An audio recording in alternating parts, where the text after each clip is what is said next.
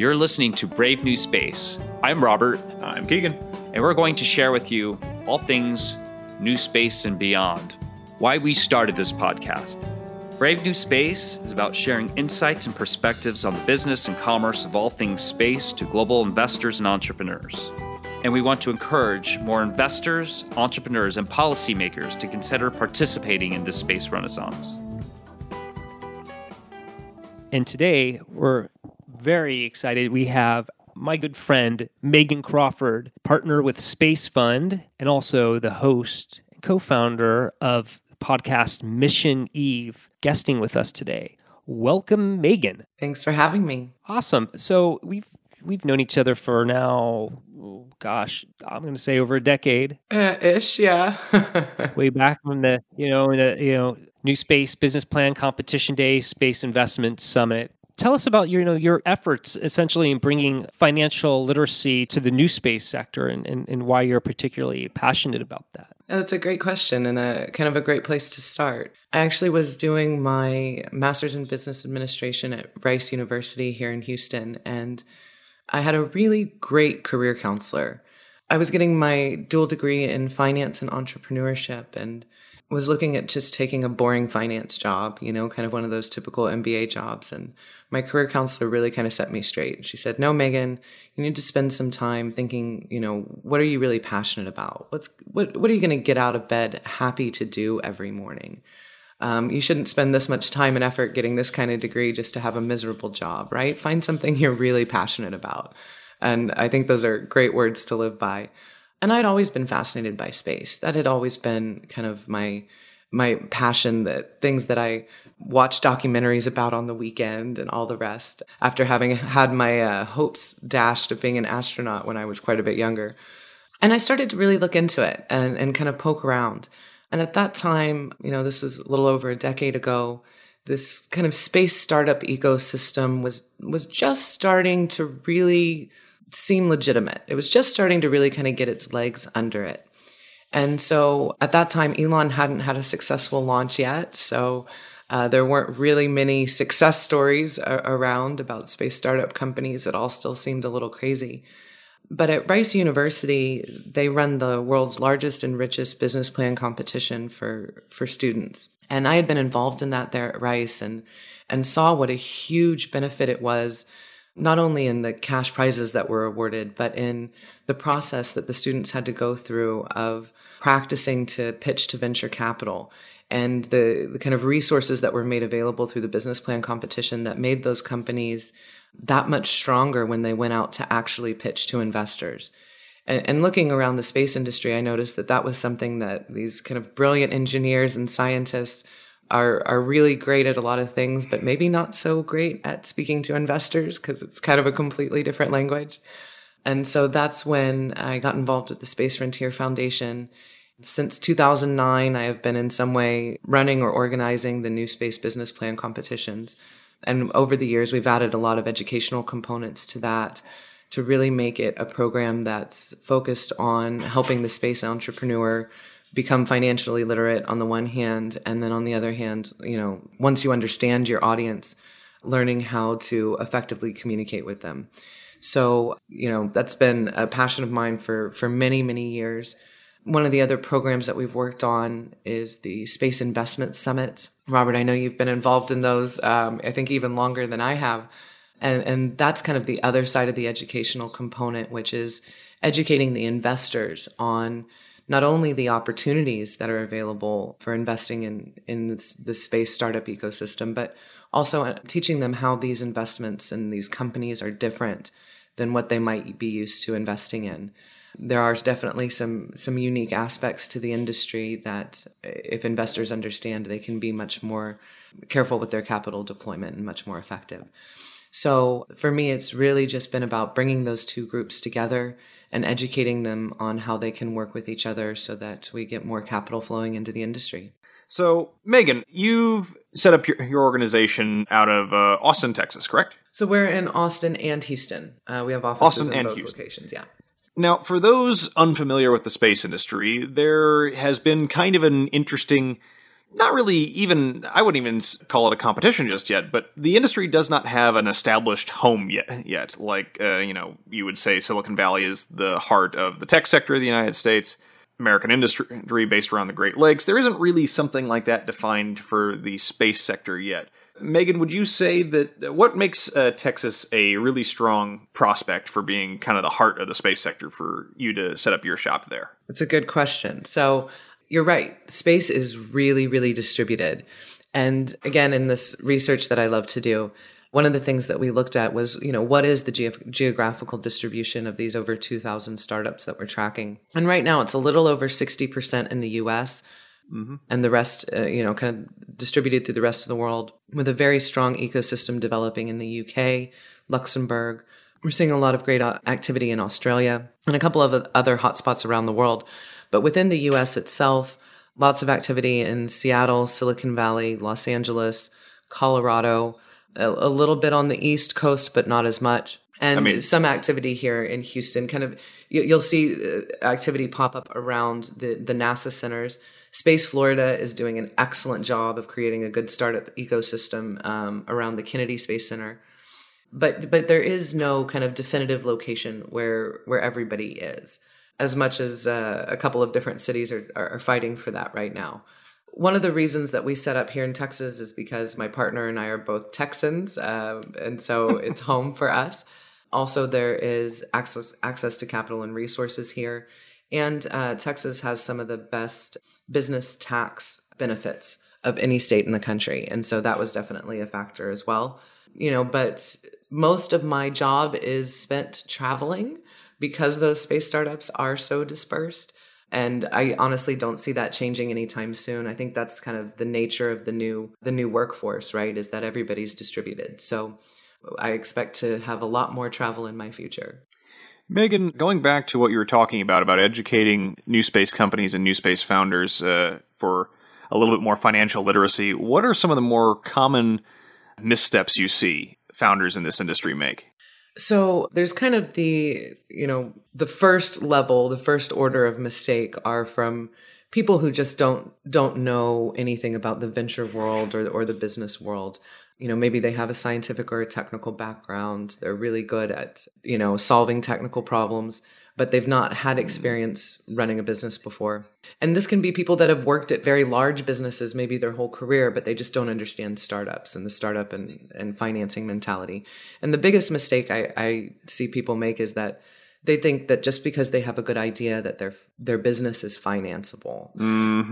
Your idea might be amazing, but if you don't have the team to execute and if you don't have the financing to execute, your idea will never see the light of day.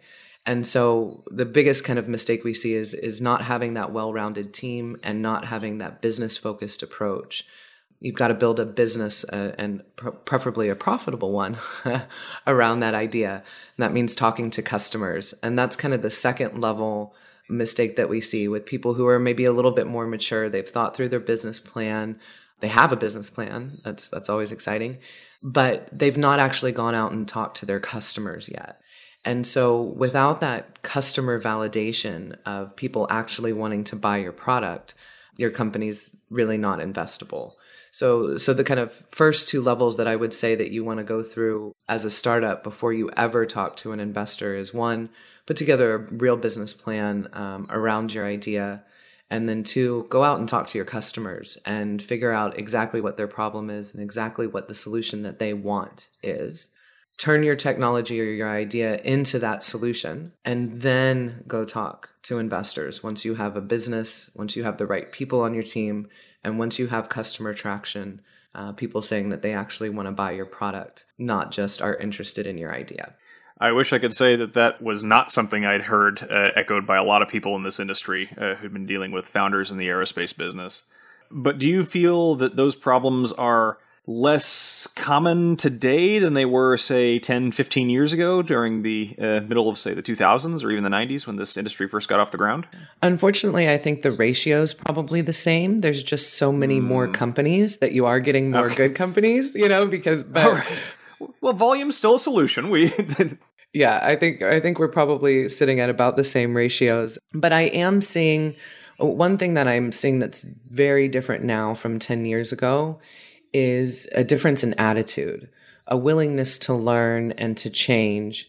And I think that's probably because you can look around the industry right now and you can see startups that are being successful. 10 years ago, there weren't many to pattern yourself after, right? And so everybody had their own idea of how it was going to work and kind of dug their heels in the ground. And this is how I'm going to start my business. I'm going to do it my way.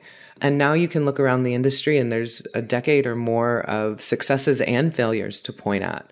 And I'm seeing a lot of kind of second or third generation entrepreneurs who may have failed a first time and learned this lesson the hard way. So now they've got a different attitude and are willing to do things differently and to change. So I have seen a difference in attitude. I have seen more and more technical founders willing to take a chief technology officer role and, let the investors bring in an experienced chief executive officer who has startup experience, right? And instances like that, I think you can put together a really excellent business around a technical founder as long as they've got the right attitude and are willing to make the changes necessary to turn their idea into a business. Megan, I'd love to interject a story if you remember. Do you remember a company at one time that was called NanoSatisfy that presented at one of the business plan competitions?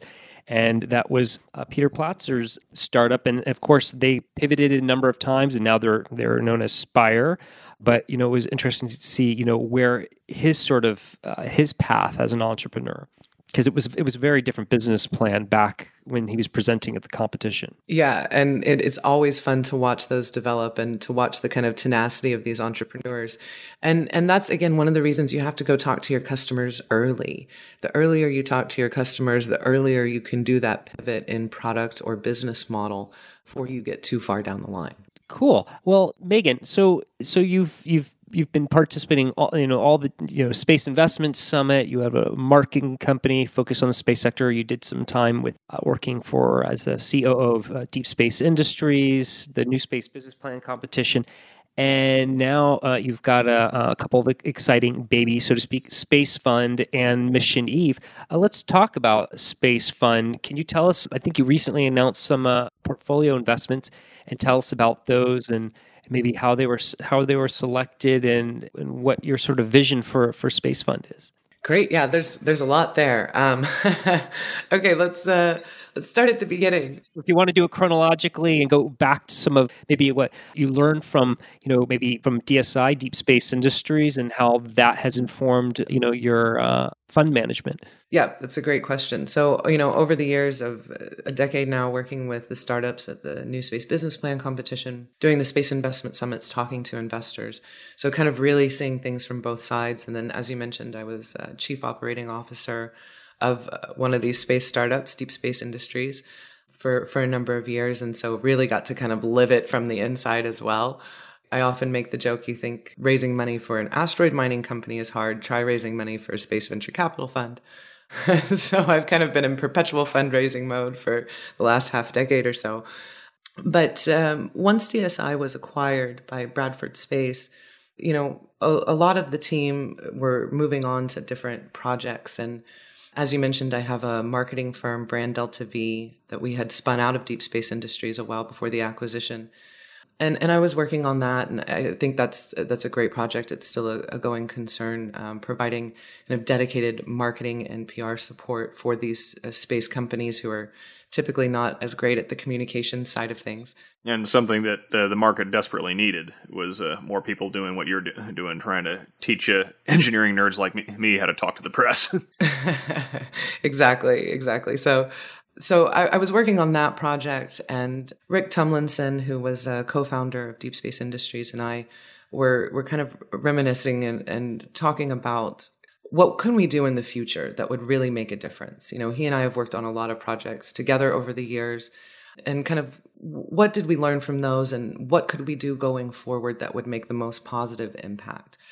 And my life goal is to see the permanent human settlement of space, and I firmly believe that the only power on Earth strong enough to make that happen is the power of free enterprise. It's not going to happen by government proxy, right? So as we looked around the industry, kind of the biggest issue that I saw was a lack of smart capital. There's a lot of capital going into the industry compared to 10 years ago, especially. But that capital is very much in kind of a follow-on FOMO mode, if you will, right? Fear of missing out. You're seeing billions of dollars go into SpaceX now that everybody knows that SpaceX is a viable company. But where's the capital that should be investing in what comes next? And we didn't see that. We saw a lot of capital going into the launch industry. And I recently did a very in-depth analysis on this, and we published a paper at the International Astronautical Congress back in October on the topic of oversupply and under demand in the launch industry. This has kind of been the big pink elephant in the room throughout the industry for many years now. Space Fund is currently tracking, I think the number today is 131 launch companies around the world. By the time this podcast is published, I'm sure that will be a different number. It changes almost day by day. Yeah. As new companies are added and as some fail. Or fail and end up getting resurrected. Right. We've seen all kinds of crazy shenanigans. But the reality is, and our analysis and several other people who have analyzed this market really agree, is that there's probably room in the market for no more than 10 launch companies. Yet there's 131 that we're tracking, and over 40 of them have received outside capital. So this is either venture or angel funding. So in most cases, these investors, their investment in a launch company is their first space investment. It's their way to test the waters. And they think, well, Elon has a launch company and Jeff has a launch company and Jared Leto invested in relativity space. So this must be the next right thing to invest in. And so again, it's all based on FOMO and following celebrities, not in the actual realities of the market and whether or not there's the possibility to have a profitable launch company. So we think that that's going to significantly affect investor interest in the industry in the future. As so many of these companies fail and those investors lose their entire investment, they're not going to be willing to make another foray into the industry. So what we really saw was missing was that kind of smart aspect to the capital. There is capital that's interested in the industry. There are people who know the industry, but unfortunately, those are not the same people. And so we wanted to be that bridge between the capital and the industry, providing that that knowledge and insight that you can only have once you've lived and breathed this industry for a number of years. I've been knee deep in this for a decade, and my partner Rick Tumlinson's been doing this for 30 years. So we really do have that unique perspective that investors need to make the right choices on where to deploy their capital. So that was why we set up Space Fund, was really to kind of bridge that gap and provide investors with a diversified method of investing based on actual knowledge, market insight, and data, not just on following celebrities. And there's a great I guess it's a lot more than a feature, but this database or databases that you've created called the Space Fund Reality Rating Databases, which is really cool, and industry probably could have used it 10 plus years ago. Can you talk about some of these companies some of them are fairly opaque. How are you generating some of this data? Is this just kind of intensive digging? Because you've got a lot of different domain areas within space, ranging from transportation to energy that you're focused on. Yeah, that's great. Great question. And the reality ratings, as you guys mentioned, is part fun, part research we need to do anyway, and part service to the industry just by getting this data out there. As I mentioned, there's this significant information gap for investors. They don't know much about the industry. They don't know where it's going, and they certainly don't know who the players are. We're currently tracking over 2,000 space startups around the world, and we thought that it was important to, one, let people know that there's that many companies, that this is a strong and growing ecosystem. And then number two, really kind of cut the wheat from the chaff, as they say, right? So often in the space industry, you see these companies that we refer to as PowerPoint companies. They've got very true. Yeah, they've got a good idea. Maybe they've got some fancy graphics. I mean, it is astounding how much people are willing to eat up a company who all they're able to do is put up a website and put up together some decent renderings of what they hypothetically could do in 30 years with an unlimited budget. Right. As one of my advisors says, whenever he reviews some of these decks, he says, "Why has nobody ever done anything?" Right? It's just, a bunch of kids with some good graphics, and they've never actually put anything in space, right? Not always kids. Well, that's true. That's true. They're not always kids. Sometimes I'm surprised by how quote unquote grown up they're supposed to be. Though we've both played in this industry long enough to know that you don't go into a business where everyone grew up wanting to be an astronaut and find out that, and should be surprised that nobody's actually grown up by this point. Yeah. You kind of need that fire in the belly. Well, exactly. And so that's what the Space Fund reality rating is kind of meant to do, is to show how far along these companies actually are in their development cycle. And we rate them on 3 primary things. That's the team, the technology, and the financing. And so that's, kind of a simple way to gauge how real the business is. And it's not just how much money they've raised, but their ability to raise money, their ability to bring in government contracts. One of the things I always say about Elon Musk is that he's proven that he has an unlimited ability to raise money. So it's not about how much money Elon has. It's about the fact that he can just call up SoftBank and get a couple $2 billion anytime he wants, right? He has an unlimited ability to raise money. Of course, most of the startups we look at do not have that. So, and then of course, if a company has revenue, that gets them a higher score on the financing side. And then the technology we rate similarly to the NASA TRL scale. And then the team it's about startup experience. Almost every team we look at has good engineering experience, but do you have the ability to execute is the question that we really ask. And a lot of this is publicly available information. A lot of these companies, as you said, Robert, are fairly opaque or in some cases completely stealth. And so they end up with low ratings because we don't have the data that we need to rate them appropriately.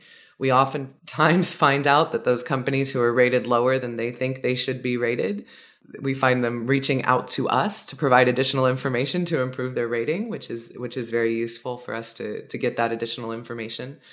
And so, so it's a combination of what we know, who we know, the data we're able to gather. We have a couple of good resources that we use, and then just our outreach to the community and getting feedback from the community as we publish the databases. Now, what really affects a company's rating in terms of customer acquisition? If a company has primarily commercial customers, does that make them more valuable than if they're primarily, if, say, NASA or the military are their customers, or are they about on equal playing fields there? So that would be something that we would, if we were to invest in a company, we would want to know what that ratio is, and we would want that to be higher on the commercial side. But that doesn't affect the reality ratings as such. If the company has revenue, it's revenue. It doesn't matter where it comes from. So few of the companies have revenue. That whether it's government revenue or commercial revenue doesn't matter. It's just revenue, and that ups the score. There's no worry about the prospect of a period where the government decides they have to start cutting budgets, and all of a sudden we have another sequester breathing down our necks, and all of a sudden those contracts seem to just dry up. So that is a concern from the investment perspective, of course. In the space industry, much more so than many others, government customer and the government financing for the prototyping stage are both very, very important to this industry. So yes, a change in government budgeting, especially towards NASA, would have an effect on the startup environment, and that's definitely a risk we're aware of. One thing that I am really excited about is a shift recently that I've seen, actually driven by the Air Force and soon to be Space Force, as they're working more and more to get companies into their SBIR and startup accelerator programs and such. One thing you can always count on with the U.S. government is it might cut science programs like NASA, but it's not going to cut the military budgets by much. So if the startup environment is getting more and more of their SBIRs and other early stage funding from the Air Force, that actually kind of de-risks that a little bit. I want to thank our guest, Megan Crawford, co-founder and managing partner of Space Fund, for her appearance today on Brave New Space. We're going to have her back, where Megan's going to discuss her new podcast that's just wrapping up its first season called Mission Eve. Hi, listener. My new book, Space is Open for Business, is coming out soon, and I want you to get a sneak preview of it. Head on over to my website, robertjacobson.com, for a first look.